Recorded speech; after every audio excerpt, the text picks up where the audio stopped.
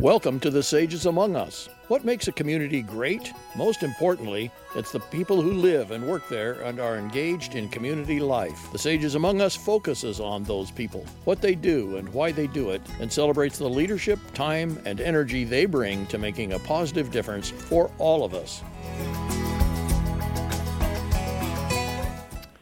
And I'm Keith Porter, and today my guest is Janie Kesselman. And Janie is a woman of many talents, from music to refrigeration engineering to sandal making, and she's the editor of the Camptonville Courier and a poster child for community building and social activism. So, Janie, welcome to the hot seat on the Sages Among Us.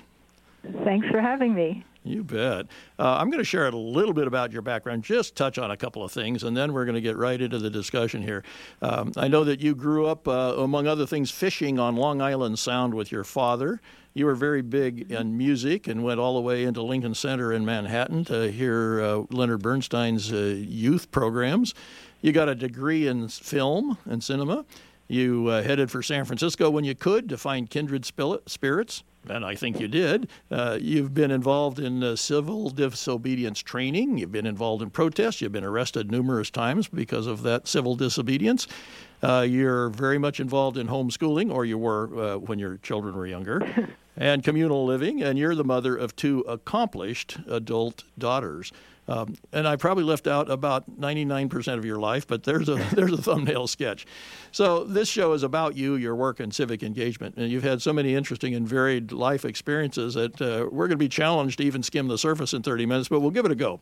So let's go back to your beginnings. Tell us a little bit about growing up in Queens, New York, with your liberal, working-class Jewish parents. Okay. Both my parents were Jewish immigrants from Poland. My dad got here when he was 12, and my mom was the first of her siblings to be born in America. And let's see, I grew up in Flushing, which is a great place to grow up in the 60s and early 70s. I was a short walk to the Main Street subway station, so I would go into the city with my friends when I was a little older. And I grew up in this co-op apartment building complex of 200 families. It was six-story apartment buildings, and we had floor captains. There was a nursery school I went to that was in the basement, and I walked and biked and took the subway everywhere with my friends, walked to school every single day through high school, which was great. So it sounds like that experience was certainly your introduction to cooperative or communal living then, in many respects. Is that right? Well, it wasn't a commune. My parents at first didn't really understand why I didn't want to be in a nuclear family when I grew up, but they just wanted me to be happy. So even if they didn't understand it, they were happy that I found what I wanted to find. Great. Well, you told me about this fishing on Long Island with your dad on weekends. That must have been quite a treat. It was great. That was my dad's way of relaxing. He worked in Manhattan during the week. He had his own little business repairing air conditioning equipment. And on the weekends, he just liked to chill on the water. He had an outboard motor that he kept in the trunk of his car, and we'd go and rent a rowboat, and he'd throw the motor on, and we'd go out far, and we'd catch lots of fish every week and bring them home and eat them. It was great. That's cool. And then actually on the Jewish holiday of Passover, we'd go somewhere and catch some carp, which he would grind up and make into gefilte fish, which is kind of a traditional delicacy. Wow. Just for the holiday. Yeah. How cool. Well, you said you grew up with quite a few nieces and nephews around your age. But how about you? Were you the good kid or the problem child? Well, I have to say, I'm afraid I was a good kid. Well, that's My brother was the class clown, okay. But for both of us, school was fun and easy, and I was kind of a tomboy. I liked to climb trees, and let's see, the closest I got to trouble was like whisking my best friends away with me on long bike trips. Longer than you were supposed to go on, huh? Well, it was okay. I just think we got home a little late for them. I had a lot of freedom. My parents were older, and my dad had he had a family, and then his wife died of cancer before he married my mom and had a second family when his kids were teenagers, or ready to get married. That's why I had all these nieces and nephews who were peers. Oh, I see. Okay. Well, you mentioned going into Manhattan and actually riding the subway alone with your brother. You were age 10, you said, to attend Leonard Bernstein's concerts at Lincoln Center. How did all of that influence your life? Well, let's see. My mom loved classical music and exposed both of us to as much as she could. We went to see the New York City Ballet. We'd see the Nutcracker practically every year. And we went to concerts. She got us a subscription to Leonard Bernstein's young people's concerts, which were wonderful. And we went for years. Let's see. I remember distinctly when she brought home a P.D.Q. Bach record for us to listen to. P.D.Q. Bach is a fictional composer made up by Peter Schickele, and it poked fun at classical music. So since we were both taking piano lessons and stuff, we got all the jokes. It was really fun. You got to have fun along with your classical music training, and then definitely. So you said you also attended anti-Vietnam War marches in Manhattan as a young person, and did that have some influence on the direction of your life also? Yeah. I mean, I learned war was an unnecessary evil. And, in those days, there were only 3 major sources of news on TV, like 3 networks that practically everyone watched. Right. And the war and the corresponding protests were on every night. And I saw that maybe I could make a difference by protesting because I saw things wind down finally. Well, after hundreds of thousands of people would protest in the streets. And your interest in doing that and your willingness to do that has extended into your later life as well, hasn't it? Sure. Yeah. Well, let's come back to that in a bit. We'll stick with the chronology here a little bit. I was getting ahead of myself a bit, but yeah. I know you got your degree in cinema and filmmaking at SUNY in Binghamton, and then you headed to San Francisco to find kindred spirits. What kindred spirits were you looking for, and what did you find? Well, I was looking for, I guess, a cooperative life with people. I found my life partner, Peter, quite by accident at a party, and he introduced me to communal living, raising kids together, worker-owned and run businesses, alternative gender role models, tradeswomen, anarchism, feminism, activism for social justice, a whole lot of stuff. I started reading about it, and I went, oh, yeah, I wasn't sure what I was looking for, but I found it. Yeah, there you go. Well, that's a wonderful testimony to how things can unfold when you're open to them, isn't it? Yeah. So you, with Peter, you eventually created, you said, what may have been the first community to support people with children that was a communal and collective household. Tell us about that. Yeah, there were actually quite a few collective households in the Bay Area at that time, and there was, there was the Collective Networker magazine, the newsletter that, was something that we could exchange ideas in. But we ended up renting with a bunch of friends a whole building on a double lot in San Francisco with a big backyard, and we changed it into 11 bedrooms, 6 regular ones, 3 in the garage level, and each adult had their own room. And then there was the downstairs kitchen and kitchen and dining room we made into bedrooms. So we had 9 adults and 4 to 6 kids at any given time. We all paid equal amounts for the rent. We divided it by 9, And then the children, and we also had a fee for food because we ate dinners together every night. And the children were free because we wanted to support parents. Yeah, that's great. We didn't have kids yet, but we knew that that's what we wanted. I'm so Keith. We had a common bank account for rent, food, utilities, and extra for parties and improvements. And we shared dinners. We had lots of meetings. We had parties. And we even made some of our own holiday traditions, which have lived on to Camptonville. Yeah, that's great. I'm Keith Porter, and my guest today is Janie Kesselman. Janie's a woman of many talents, from music to refrigeration engineering to sandal making, and she's the editor of the Camptonville Courier, and, as we said, a poster child for community building and social activism. But, now I just mentioned refrigeration engineering. We hadn't quite got to that, but we were in San Francisco. You followed your father's trade. Both you and Peter studied refrigeration systems, and you repaired and installed refrigeration in co-op food stores and ocean-going freight containers, and you became the first woman and non-veteran journeyman operating engineer for HVAC systems at San Francisco's VA hospital, Fort Miley. That must have been quite an experience. It was.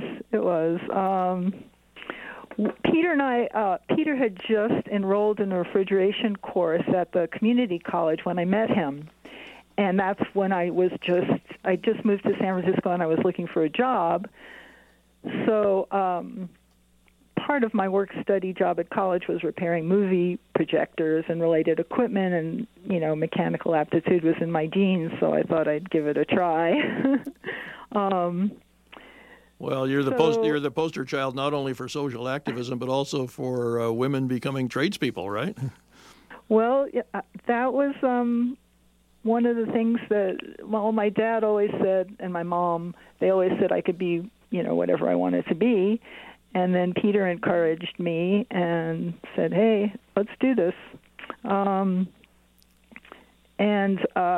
studied refrigeration. We took a 2-year course for a certificate at the community college, and I worked at the VA hospital. Actually, it was a big complex. It was research facilities too, and there were 3 men in the HVA shop and me, and they were very respectful. I had a good experience there. That's great. Learned a lot. Well, and then at some point you kind of made the move to solar energy, right, from out of refrigeration? Yes. Well, there was a place called the Solar Center, and it had started out as a collective and turned into a worker-owned business. And they had an opening, so I applied, and the Solar Center allowed me and Peter to share a job. We were planning to get pregnant and wanted to be equally involved in our child's upbringing, so we each worked 2 10-hour days a week as their troubleshooting department, and we shared a little troubleshooting truck and fix stuff. How cool. Yeah. Well, somewhere along the line, you did a course of study with the American Friends Service Committee on civil disobedience and nonviolent direct action. Why did you decide to take that step? Well, the people who I was living with we were all into changing the world for the better, and there were different actions that were about to happen, and we needed to get trained in nonviolent civil disobedience before we could actually take that step and be part of the protests. And you did then go on and be part of a number of protests, right, against nuclear power, nuclear weapons, environmental destruction, civil injustice, all of those things. Yes. How many times have you been arrested, Janie? Oh, I don't know. Many, or several anyway. Many. So what lost count. So what have been the consequences of that? Because people, I think, who have not had that experience wonder, what's it like, and how do you, I don't know, how do you survive going through all of that? That must be very tumultuous. Well, actually, it's very organized because everyone is supposed to have some training before putting themselves at risk for arrest. So we knew what was coming. Most of the actions I was in, we were cited, like given a ticket and released. But there were various actions when we spent time in jail. And the big Livermore blockade in 1983, we were held for 2 weeks, and there were 1,000 people, 500 men, 500 women. We were held in circus tents and barracks, and then some of us who stayed the whole 2 weeks ended up at the Santa Rita jail. But the thing about being in jail together is that you're together, and it's a really good time for organizing and figuring out what the next step is. So, we were in the San Francisco Chronicle every day for 2 weeks during that action. You get your picture in the paper one way or another. Right? So, but are there ongoing consequences for your life? I mean, is there a record then of your arrest that haunts you in any way or affects your life in any way? Some people were more at risk for that. I happen to have a job that I was not at risk for. I wouldn't lose my job. So everyone has their own personal choice of whether they can take the consequences. Right. Well, it's an interesting experience that not many people have had. So I'm just really curious about how that impacts your life on an ongoing forward basis. Right. I know somewhere along that time, you and others in your communal family then went to live in an intentional community in Missouri in 1987, and you were told there, somehow you heard there, that North San Juan, California had great resources for homeschooling families, and so you came to Nevada County, and you said you felt immediately at home. It was so serendipitous. It was amazing. So we're very happy that worked out, and you found Nevada County. What helped you know that you were where you were supposed to be when you landed in this part of the world? Let's see. Well, first of all, the homeschooling community was everything we hoped for. Right after we landed here in February '88, there was a homeschooling meeting that connected us with lots of area parents and resources. We decided to try the independent study program on the Ridge and to look for land nearby. And meanwhile, our 3-year-old, Corey, went to Tall Pines Co-op Nursery School, and I volunteered at the Briar Patch, which was a short walk from our first home in Grass Valley. And I was in the same volunteer training as Maggie McCaig, who connected me to the area's music community and ended up teaching Orff-style music and movement at the Twin Ridges Home Study Charter School. And that inspired me to pursue Orff music education and teach a couple classes there myself after Maggie left to teach at Yuba River Charter. So there was a lot of happy coincidences and stuff. And then, of course, there was the river. Right. Everybody's river. Right. Absolutely. Right.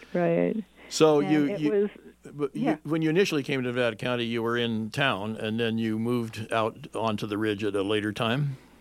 Yeah, it took us a little more than a year to find our land, and that we found through a new friend, Betsy Abrams, who was later to be both an educational coordinator for both our girls at Twin Ridges, and she also presided at Sage's wedding since Sage and Carrie first met at home study when they were like 8 and 10. Wow. So it's a big circle. I'm Keith. Excuse me. Yeah, go ahead. Well, I was just going to say to the audience, I'm Keith Porter. My guest today is Janie Kesselman, and we're learning about her many talents from music to refrigeration engineering. We haven't talked about sandal making yet. We got to get to that. She's the editor of the Camptonville Courier and very involved in community building and social activism. So a couple things I wanted to touch on. You've worked part-time for Sierra Solar Systems for quite a while, and you make sandals. So how does that all work out? Well, we used to make sandals, yeah. I made them for a long time while that was our cottage industry here on the land. I just worked for Sierra Solar like 1 to 3 days a week, and everyone who lived here, we pooled all our money and resources. So some of us worked, some of us stayed here and taught the kids, helped with the garden. I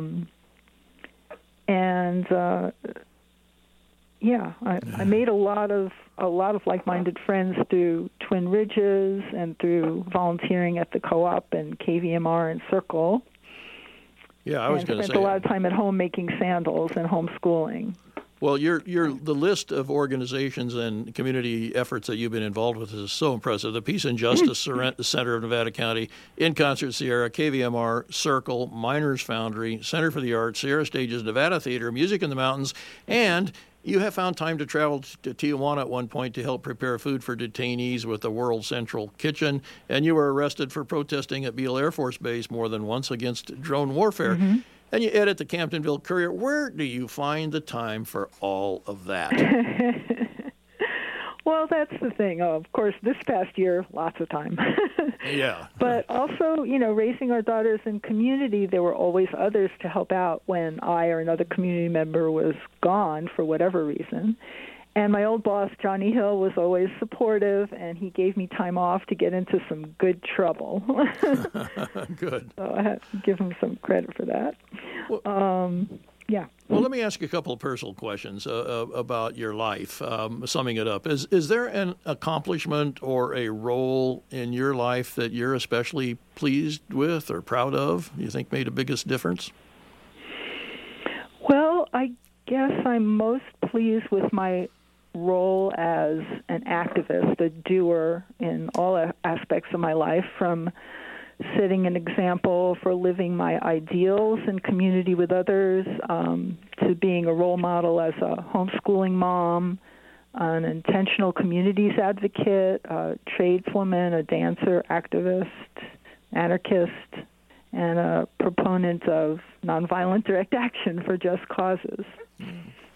So I've rarely had to compromise my ideals. And I know that's kind of a privileged position to be in, but but you've I've also been able to do that. And you've also been willing to deal with what comes and the consequences and so forth. So, that then you've earned that in that respect, I would say. Well, let me ask you the converse question. Anything that you'd care to share about your life that you do differently if you could do it all over again?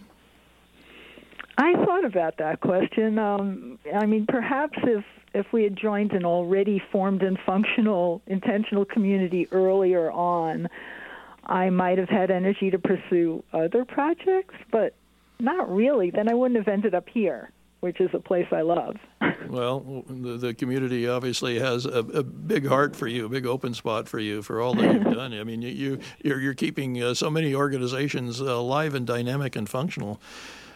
So, again, a personal question. What are the rewards for you? Why do you find satisfaction in your civic engagement and activism? What makes it all worthwhile? Okay. Well, first of all, I've made a number of wonderful friends through my activism and through groups who inspire me all the time and who I can count on for a sympathetic ear. Also, I love following the progress of all the young musicians and composers coming through the wonderful music programs. Isn't that a treat? Sponsored by the two nonprofits I've been working with ever since Sage got involved. And also, both my daughters are truly grateful for the alternative lifestyle in which they were raised, which makes it all worthwhile for me. Well, speaking of daughters, your older daughter made you a grandmother a couple of years ago, and your younger daughter, Sage Poe-Ruff, is well known in our community as a professional harpist and a music teacher. Are you a little proud of them? Trick question. No, of course. Yeah, Corey is the best fourth grade teacher and now a great mom as well. And Sage, of course. I have a lot to be proud of. Yeah. I look forward to spending as much time as they let me with my future grandchildren and with Larkin, my little baby grandchild now. And I hope to set a good example for them. So, Janie, with the broad experience you've had in civic engagement and activism and so forth, how do you feel about the future? Are you an optimist? Are you pessimistic about our ability to bridge the differences and get important things done to sustain and enhance life on the planet? What do you think? Well, to tell you the truth, this past year has been a real eye-opener for me on how far we still have to go in order to bridge differences right here, especially after the violent confrontations in Nevada City on August 9th. There's such a wide gap between political factions right now after our former administration gave people permission to be rude and hateful and bullies and condoned the resulting violence. So all I know is that nonviolent tactics are far more effective than violence, especially when trying to win over the hearts and minds of people. Absolutely. So what if you could do one thing, like a genie gives you a bottle and a wish, to improve our community, to make it more peaceful, more just, more resilient, what would that be? What would your wish be? Well, there's something that's being worked on in the Peace Center right now. How about creating housing and services for the homeless, including a mobile response team that does not include a police officer? This could be funded by the Board of Supervisors, so it wouldn't have to come from the law enforcement budget. I have to say, hate has no home here. There are an awful lot of assets in our community in the form of accomplished people, professionals, activists, artists, you name it. The very accomplished people choose to live here instead of someplace where they might make more money or be part of a larger groups or organizations and so forth. Obviously, that includes you. Why do you think this community attracts and holds people like you? And is there more we can do to further enhance that kind of aspect of our community? Well, let's see. I think, the beauty of the forest and the river, that's what attracts me, and some decent school choices. As far as more to do, provide music in the schools, for God's sake. Yeah. Right now we have some wonderful nonprofits that are kind of picking up the slack on that. But I don't see why this isn't a priority, because that's so needed for the kids. Right. So what's ahead for you? What's next for you? Your daughters are grown. You said the folks that were living with you have gone. It's just you and Peter, I guess, living together now. What's next for you? Home. Well, I am looking forward to my grandmotherhood. Yes. I'm going to spend a lot of time helping raise my grandkids. And, of course, I'm still very active. I'm no longer a board member of the Peace Center, but I still do a lot of projects and working with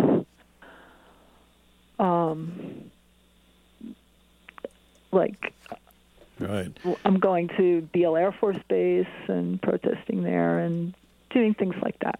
Well, that's wonderful, and thank you for your contributions to the community and to the world, for that matter. I'm Keith Porter. My guest today has been Janie Kesselman. She's a woman of many talents, and she is the poster child in many respects for community building and social activism. Janie, thank you so much for joining us today and telling us all about your perspective on life. We appreciate that. Thanks for the opportunity, Keith.